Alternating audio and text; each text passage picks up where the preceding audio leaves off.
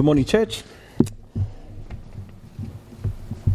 As Michael said, it's a warm day, but it's a wonderful day to worship God. This morning we're talking about generosity and the radical generosity of Jesus and our call to follow in the steps of that radical, generous life. Two reasons why I want to talk about that this morning. One of those is that we are coming up to a new year, as Michael talked about. 2020 is almost upon us, just a couple of weeks away. And I'm not sure whether you're the kind of person that likes to make resolutions or not. Maybe you think that it's a good plan. Maybe you think it's just silly and no one ever does them.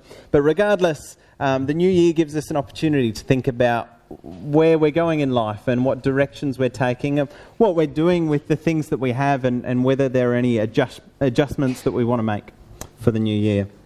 Also, I want to talk about generosity this morning because we are in this, what people call the holiday season, the season of giving. Of course, we don't know when Jesus was born as the world claims to, but we have this time that people talk about as this season where we're meant to be generous and we're meant to be giving things. And no doubt you've probably bought some presents for people, or maybe at your work they've got some presents going around at the end of the year. People are generous this time of year, and people tend to have their minds on giving things to people. So I thought, in the middle of all of this, let's have a look at generosity and what the Bible says about being generous, and look to how we can be generous approaching a new year with new opportunities.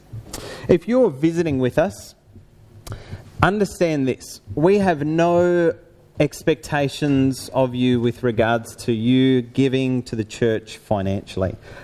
We don't have any demands for you. As we pass the plate around every week, I want you to know very clearly, if you're a visitor, there is no expectations whatsoever that you give to the church. That's completely your choice. We're not looking to see whether you're giving anything into the plate or into the bag. That's honestly all up for you. We won't stop you from giving, because no one stops anyone from giving, but that's completely up to you, and we leave that between you and your relationship with God. To our members, though, it is slightly different. Although we do agree that your money is ultimately between you and God. We don't check anyone's bank account. We don't check your paycheck. We don't check your salary. I don't know how much you earn. I don't know how much you give. And it's good that it's that way. It's good that is completely between you and God. Because what it means is that on Judgment Day, when you stand before God, and He asks for an account of your giving and your generosity, you can't point the finger at me and say, well, Daniel knew and he didn't tell me, or Daniel knew my salary, he knew how much I was giving, so it's partly him to blame. I'm not to blame on Judgment Day. Your money and your generosity is only between you and God, and you're going to have to make all of those decisions. This isn't a lesson that's targeted at someone. This isn't a lesson that says, well, you're not giving enough or you're not giving enough. I don't know that. Only God knows that. But this is a lesson that we do because we care about your soul. Because the Bible is filled with examples of people who were really close to the kingdom, and their attitude to generosity was the one thing that kept them out. And that scares me. Turn with me to Matthew chapter 19. Matthew 19. And we'll read verses 21 and 22. This is in the middle of the account Jesus shares with the rich young man, the rich young ruler. He comes and he asks Jesus in verse 16, what must I do to inherit eternal life? And later on down in verses 21 and 22, after he says, all these things I've kept, Jesus said to him in verse 21, if you would be perfect, go sell what you possess and give to the poor, and you will have treasure in heaven, and come follow me. Some other translations say, if you would be complete, or this one thing you lack. In verse 22 it says, when the young man heard this, he went away sorrowful, for he had a great many possessions. Jesus says a similar thing in the parable of the seed and the sower. The seed is sown in different soils, and sometimes when that seed is sown in our heart, the Word of God comes into our heart, but sometimes we have a heart that is what the Bible describes as thorny ground. And what are the thorns that get in the way? of the Word of God growing. It's the cares of the world and the deceitfulness of riches, according to Matthew 13:22. That's really sad. That's really, really sad that some people miss the kingdom of God because of temporary riches. And I'm really distressed, and I hope that those words distress you too, that there could be people here this morning who are really struggling with this, who are currently in a battle because the Word of God is in their hearts, but so are the cares of the world and the deceitfulness of riches. And I don't know who might be struggling with this morning. I assume that all of us are struggling with it in one way or another. And what's really distressing is that there could be people here this morning who don't win that battle, and where money wins. The deceitfulness of riches comes out on top and does choke the word. And if you think, well, that won't be me, you haven't read your Bible, have you? It's always the people who say, well, that won't be me, that it happens to. You see, greed is a secretive sin. You know, you look at other sins, you look at adultery or murder or bowing down to idols. Those are fairly obvious sins. Have you accidentally ever committed adultery? Have you accidentally found yourself in someone's bed and gone, oh, I think I'm committing adultery here. I have to jump out and fix this. Have you accidentally murdered someone? Have you accidentally bowed down to the Canaanite god of Molech? Got halfway through and gone, oh, actually, this is not what I'm meant to be doing. No, those things are obvious things, aren't they? They're clear things that you do. They're often premeditated things that you do. Greed is secretive, though, isn't it? There's a Presbyterian preacher who wrote a book on greed, and he had this interesting thing to say. He said he'd been in his Presbyterian church for 35 years. He'd had people come to him, and they had confessed every single sin that he could think of except one. Guess what it was? Greed. Covetousness. That was the one sin in 35 years that he didn't hear. All of the other sins that you can imagine, he'd heard. But greed was the one thing that no one came to him and said, I'm guilty of that. And that's why Jesus shouts to us and says, wake up, watch out. Turn to Luke 12 with me. Luke 12. Just when you think it won't affect you, Jesus says it will. Luke has a lot to say about what Jesus said about money. Luke 12 and verse 15. And he said to them, watch out, or take care, or be on your guard against all covetousness.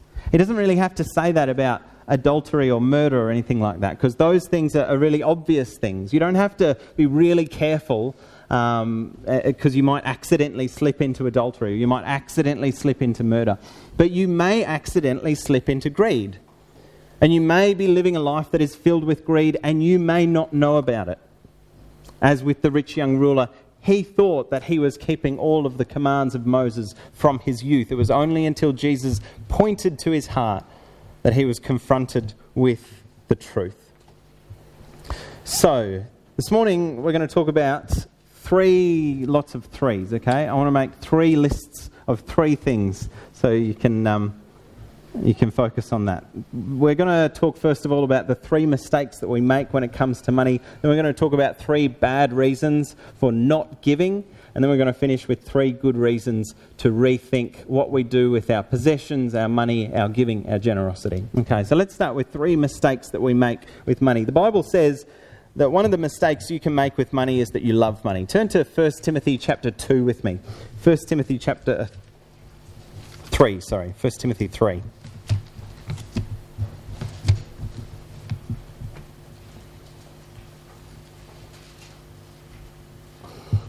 1 Timothy 3 contains the qualifications for leaders in the church. But these aren't just things for leaders in the church to aspire to. These are all aspirations that all Christians should be heading towards. And 1 Timothy 3 and verse 2 talks about how an elder or an overseer or a pastor must be above reproach, the husband of one wife, sober-minded, self-controlled, respectable, hospitable, able to teach. In verse 3, not a drunkard, not violent, but gentle, not quarrelsome, not a lover of money. What do you think of when you think of someone who loves money? You think of a millionaire, right? Or a billionaire, someone on their yacht, someone who maybe works in finance sector, someone who has their eyes green with greed and envy.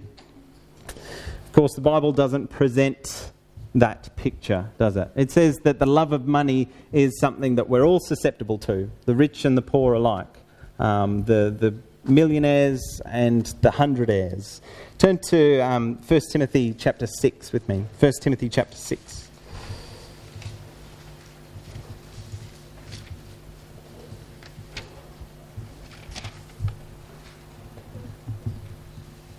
And we're going to read verse 10.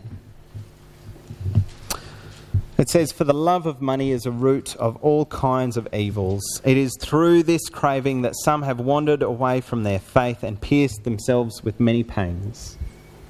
Christians are susceptible to loving money. Okay, this verse says that people lose their faith because they fall in love with money. And if you think you're not susceptible to that, you're kidding yourself.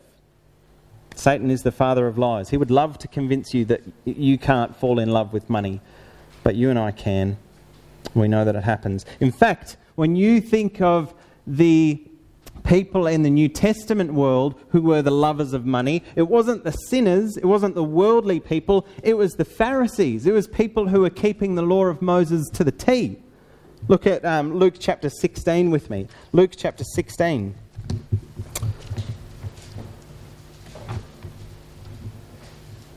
And verses 13 and 14.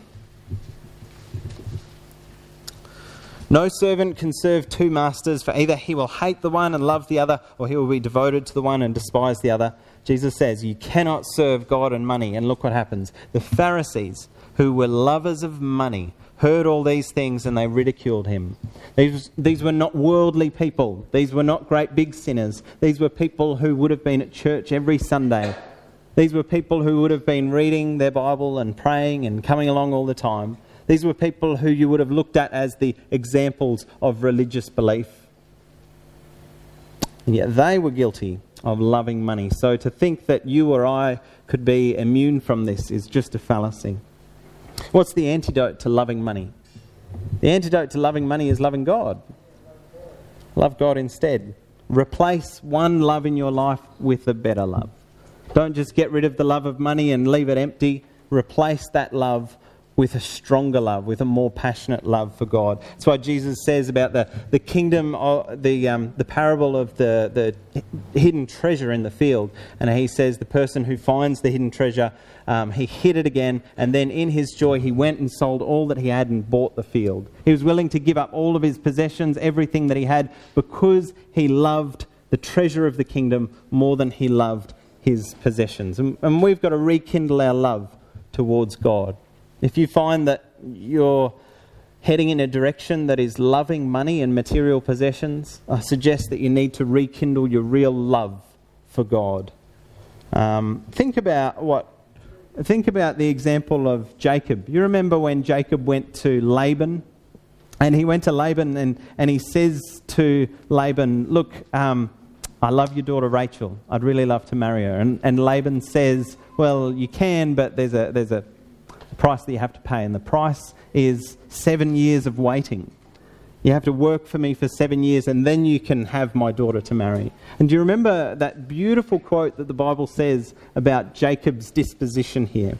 It says in Genesis 29:20, "So Jacob served 7 years for Rachel, and they seemed to him but a few days because of the love that he had for her." If you really love something, it's not a burden anymore. It's not an obligation. It's not a hassle. It's not an inconvenience. 7 years for the girl of your dreams doesn't seem like that much. And if you really love God, if I really love God, is giving my money going to be a big burden? Is that going to be a big hassle and inconvenience in my life?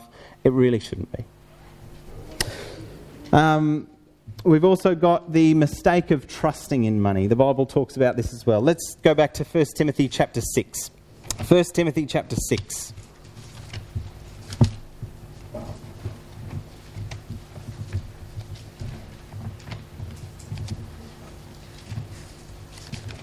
And this time we'll read verse 17. As for the rich in this present age, charge them not to be haughty, nor to set their hopes or to trust in uncertain riches, but on God, who richly provides us with everything to enjoy. Are we sometimes guilty of trusting in money? Are we sometimes guilty? I said this just a couple of weeks ago, and I pulled myself up on it. Someone asked, how I was doing, and I was thinking to myself, well, pretty good. I'm pretty safe and secure. I'm at a good place in life. We've got some savings in the bank, so if anything goes wrong, I've got those savings there. Everything's fine. And isn't that trusting in money? Isn't that saying, instead of everything will be okay because God is on my team and God has promised to never leave me or forsake me, instead I'm saying everything will be okay because of the bank account balance that I have. It's really easy to do. People in the world talk like this all the time, and we've got to guard ourselves from this kind of thinking. Look at Proverbs chapter 11 with me. Proverbs 11 and verse 28. This is one of those proverbs that you should keep coming back to time and time again to remind yourself of. It's something that we all know. Proverbs 11 and verse 28. Whoever trusts in riches will fall. I think one of the paraphrase versions says, anyone who trusts riches is going down, down, down. Anyone who trusts riches is going to fall. It's just a truth about life. If you put your trust in something that is uncertain, you will be disappointed. You will be eaten alive by something that is not trustworthy. Sometimes we don't trust in God because we think, well, look, I trust that God will love me and that He'll give me His grace and mercy and He'll forgive me. But if I run out of money, He's not going to magically zap my bank account, is He? I mean, He's not going to just miraculously work in such a way to fill up my bank account. So, look, I'll say that I trust in God, but really, I'm going to make sure I have those savings tucked away. I get that. That's reasonable. We do need to make sure that we don't empty our bank account and expect God to miraculously fill it back up. But is God able to provide for us, even in ways that are non-miraculous, even in ways that don't include a miraculous zapping of our bank account? Absolutely. As we read in our reading, there were no needing people in the early church. Why? Because God zapped their bank accounts? No, because their brethren helped to provide for them. And I trust the family here that if I find myself not having enough food for the night, is there anyone here who's going to say, no, I'm not going to give you any food? No, I'm not going to give you a can of spaghetti that you can have. I'm not going to give you an apple or something. I bet every single person in this room would happily drive to my house at the drop of a hat and feed me until I was too full and couldn't walk. We can trust in God because He will provide. Maybe not through some miraculous zapping of a bank account, but through brethren, through the ways that He works in providence in our lives. And we can trust that. I can trust that. We also make the mistake of obeying money. Now, this might sound a little bit funny. Has money ever told you what to do? Has money ever commanded you to do something? You might think, well, I don't really obey money, but the Bible does talk about obeying things that become idols. You see, the Bible says very clearly that greed and covetousness is part of idolatry. Colossians chapter 3 and verse 5 makes this very clear, and it's repeated again in Ephesians chapter 5. But let's just look at Colossians 3 and verse 5. Colossians 3 and verse 5. Put to death, therefore, what is earthly in you: sexual immorality, impurity, passion, evil desire, and covetousness, which is idolatry. When money becomes my God, I bow down to it and I obey it. And the Bible says that that's not okay. In Romans 6 and verse 6 it says we should no longer be enslaved to sin, and that includes covetousness. I often make the mistake of making money into a god and bowing down to that instead of my true God. So those are three mistakes that we make. We love money, we trust money, we even obey money. We need to be freed from those mistakes. We need to be forgiven of those mistakes. We need to love God, trust God, and obey God instead. So, here are three bad reasons for not giving. The first is that we think generosity is about being rich. Jesus says that's a load of hogwash. What a ridiculous notion to say that you have to be rich before you have to be generous. Haven't you ever read the story of the widow and her 2 mites that she put in? And Jesus holds her up as the epitome of generosity, one of the poorest women in all of Israel. If you're waiting until you get rich to be generous, you haven't read your Bible. Go and read it again. It says generosity starts with an attitude, not with a large bank account. One of the other bad reasons we give... Sorry, that's the parable of the widow with her 2 mites. One of the other bad reasons we have for not giving is that we forget. Have you ever been guilty of forgetting? Have you ever felt that guilt when the collection plate comes around and you think, I didn't get to do that this week? I made sure that we had our giving this week because I thought, what a hypocrite if I get up here and we've forgotten. So I checked like 10 times before we came this morning. We should be like that every week, shouldn't we? Super diligent. I understand we forget important things sometimes. Even really important things in your life, they can slip your mind. I'm not saying that, it's the most horrific sin to forget once in your life. But if this is becoming habitual, if this is something that week after week it's slipping your mind, we've really got to step up our game. Imagine if Jesus forgot. Imagine if God forgot to be generous to us. Imagine if he saw our predicament and it just slipped his mind to be generous and to give himself for us. Jesus makes it clear on so many occasions that this is an issue that souls will be lost over. Okay, so that's not something that we should be forgetting. Jesus says to that rich young ruler, one thing you lack. He doesn't say, well, as long as you've got the main things done, giving is kind of an optional extra. If you can remember to do it, that's great. If you forget, that's fine. It doesn't matter. I think it's really insulting to God to look at his incredible gift of his son and then to follow it up with forgetting to give and doing that on a habitual basis. It's not a good excuse. And I don't want to be standing there on Judgment Day saying to God, I just forgot. I don't think that holds much water. Another bad reason for not giving is we think others will do it. I'm glad that Jesus didn't say that. I'm glad he didn't look down at our predicament, being lost in sin, and say, I'm sure someone will save them. I'm sure someone else will be generous enough to save their souls. Look at 1 Peter chapter 4 and verse 10 with me. 1 Peter chapter 4 and verse 10.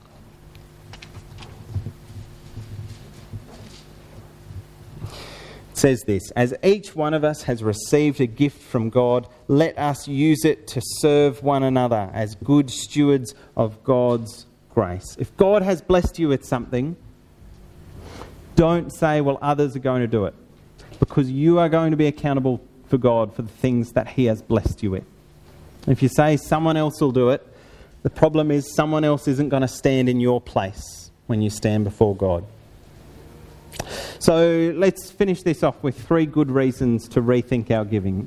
We've looked at some tough things, some warnings, some challenges, but I want us to finish on a positive note by going, this is a great opportunity that we have to look at rethinking what we are giving and how we are being generous in our life.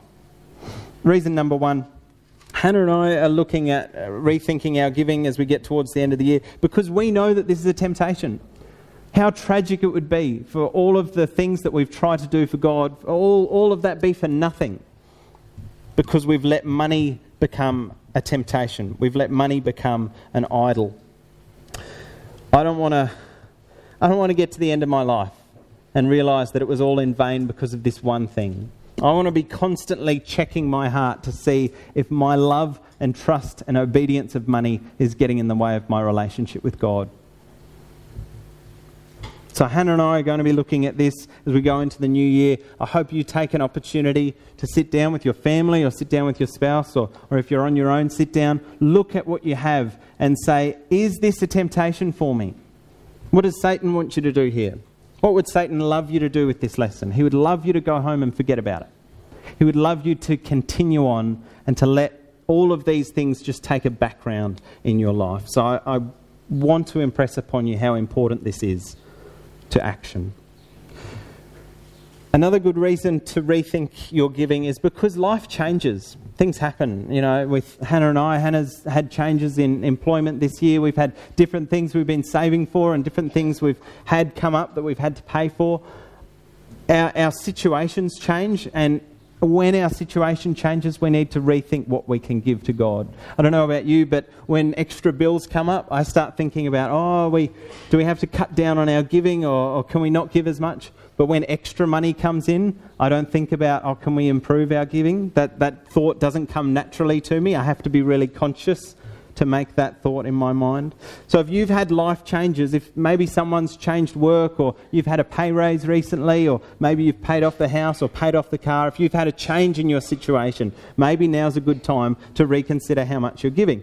And finally, we're excited about the work that's going on at Gibb Street, and that's a really good reason to reconsider how much we give. When we look at this congregation, we see a congregation that's doing really good work and that we're really excited to be working with. And we want to be contributing to this work. We've seen all sorts of good things happen in this congregation this year, and I want to see that increase and improve and be better and bigger next year. Give you a taste of this. I'm thankful and I'm excited about the work that we're doing in Guinea. I'm really excited that we're able to contribute to that work, and we're able to help out with people who are in need and spreading the gospel with those in that part of the world. I'm also excited that we've been able to support all sorts of smaller works as well. We've supported Ian Coker as he's gone to the Solomon Islands. We're supporting him as he goes with Rick to India. We've supported all sorts of causes that have come up this year. As they come up, we're able to help out in this way or that way. They're too numerous to name, so I won't even go into them. I'm thankful that over the past year, we've had countless people come to the congregation here needing help with groceries or with getting through life, with some kind of difficult situation they're in, and we've been able to help those people. Just in the last few weeks, we've had a number of people who have needed help, and we've been able to bless them with the things that they need. We've got a lady called Carolyn who's struggling through life at the moment. She's trying to look after her kids. She's trying to hold down her job. A couple of weeks ago, her car broke down. She couldn't get to work, and the church was able to help out through the generosity of our members. We have a father who's trying to keep his son in a good way. He's trying to keep his son out of jail, and he's coming to the church here because he wants food at home so that his son will come home and eat with him and spend more time with him instead of having bad influences in the world. We have a lady who came and she just needed a place to stay for the night. This was a couple of months ago maybe. She came here and we were able to give her a bed for the night. She was so thankful that this congregation was able to give her those necessities. We can't go through all of those people that we help, but on a regular basis we're able to help people in our community. A lady with addiction who struggles with addiction and is trying to get clean and get sober, we're able to help her with the essential groceries in her life because she has so many broken relationships that she's finding it really hard. Another lady who was struggling with providing and putting dinner on the table for her kids one night, and we were able to give her the dinner that she needed. All of those opportunities that we have, all those opportunities to help out, what a wonderful thing to give our money to. I'm thankful that this congregation doesn't just give people food, it gives people spiritual food as well. Over this past year, we've seen all sorts of activities that the church has done. We printed up 70 signs, roadside signs that we've placed all around Toowoomba. We've had a great response from these. All sorts of people have driven past. I know this Peace for Busy People one, I kept driving past it on Stenner Street. It was up for a month and I reckon I drove past it 25 times. I'm sure that lots of people drove past it and saw that sign. We had that all over Toowoomba. We've had all these signs all around, and people have seen that the Gibb Street congregation is active and that it has things on. It's been a wonderful thing, and I'm so thankful that we can support the evangelism that this congregation does. We've also distributed over 5,000 flyers and business cards. You'll recognise these flyers that we've given out throughout the year. And these things, We give out lots of material, and I'm sure some of it goes in the bin. I'm sure all of it goes in the bin eventually. But we're putting it in people's hands. We got a call just a couple of weeks ago from a lady who got one of these in her letterbox, and she really wants to come to church. And she was asking for our prayers and our help in allowing her to come to church. In all of these events that we've had responses from the community who have seen that the Gipp Street congregation is preaching the gospel, the good news, and people have responded in small ways. We've got our Facebook page. If you haven't liked us on Facebook, you've got to do it. It's so easy. It's just one button to press like. I'm sure Paul, after being stoned almost to death and being in a prison cell on his own, would think, really, is that what evangelism looks like 2,000 years in the future? All you've got to do is sit on your couch like a lazy old man and press the like button. He'd think that we have it so easy.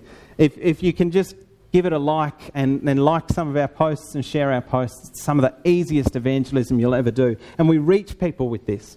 You know, this is a graph of the last couple of months, back to October. Our posts are reaching, oftentimes our posts reach hundreds of people in the community and Christians from this congregation and from around Australia and around the world. We've had this year over 30,000 post views on Facebook. Over 30,000 people have seen a post that we've put up advertising our lectureship or advertising our Kids for Christ or our youth group. Isn't that fantastic? 30,000 eyes have seen that the Gipp Street congregation is doing work. This is in May we did our Good News series and we reached 10,000 people over just 2 days, showing them, people in the Toowoomba region, that we are preaching about the good news. Now, I don't recall 10,000 people showing up that Sunday, but 10,000 people saw it, scrolled past it, had the gospel presented to them in that form. 10,000 people standing before God on Judgment Day saying, yeah, I did see that. I did see that the Gipp Street congregation was preaching good news. And brethren, that's our job, that's our duty. And I'm glad this congregation is doing it. We've got our website.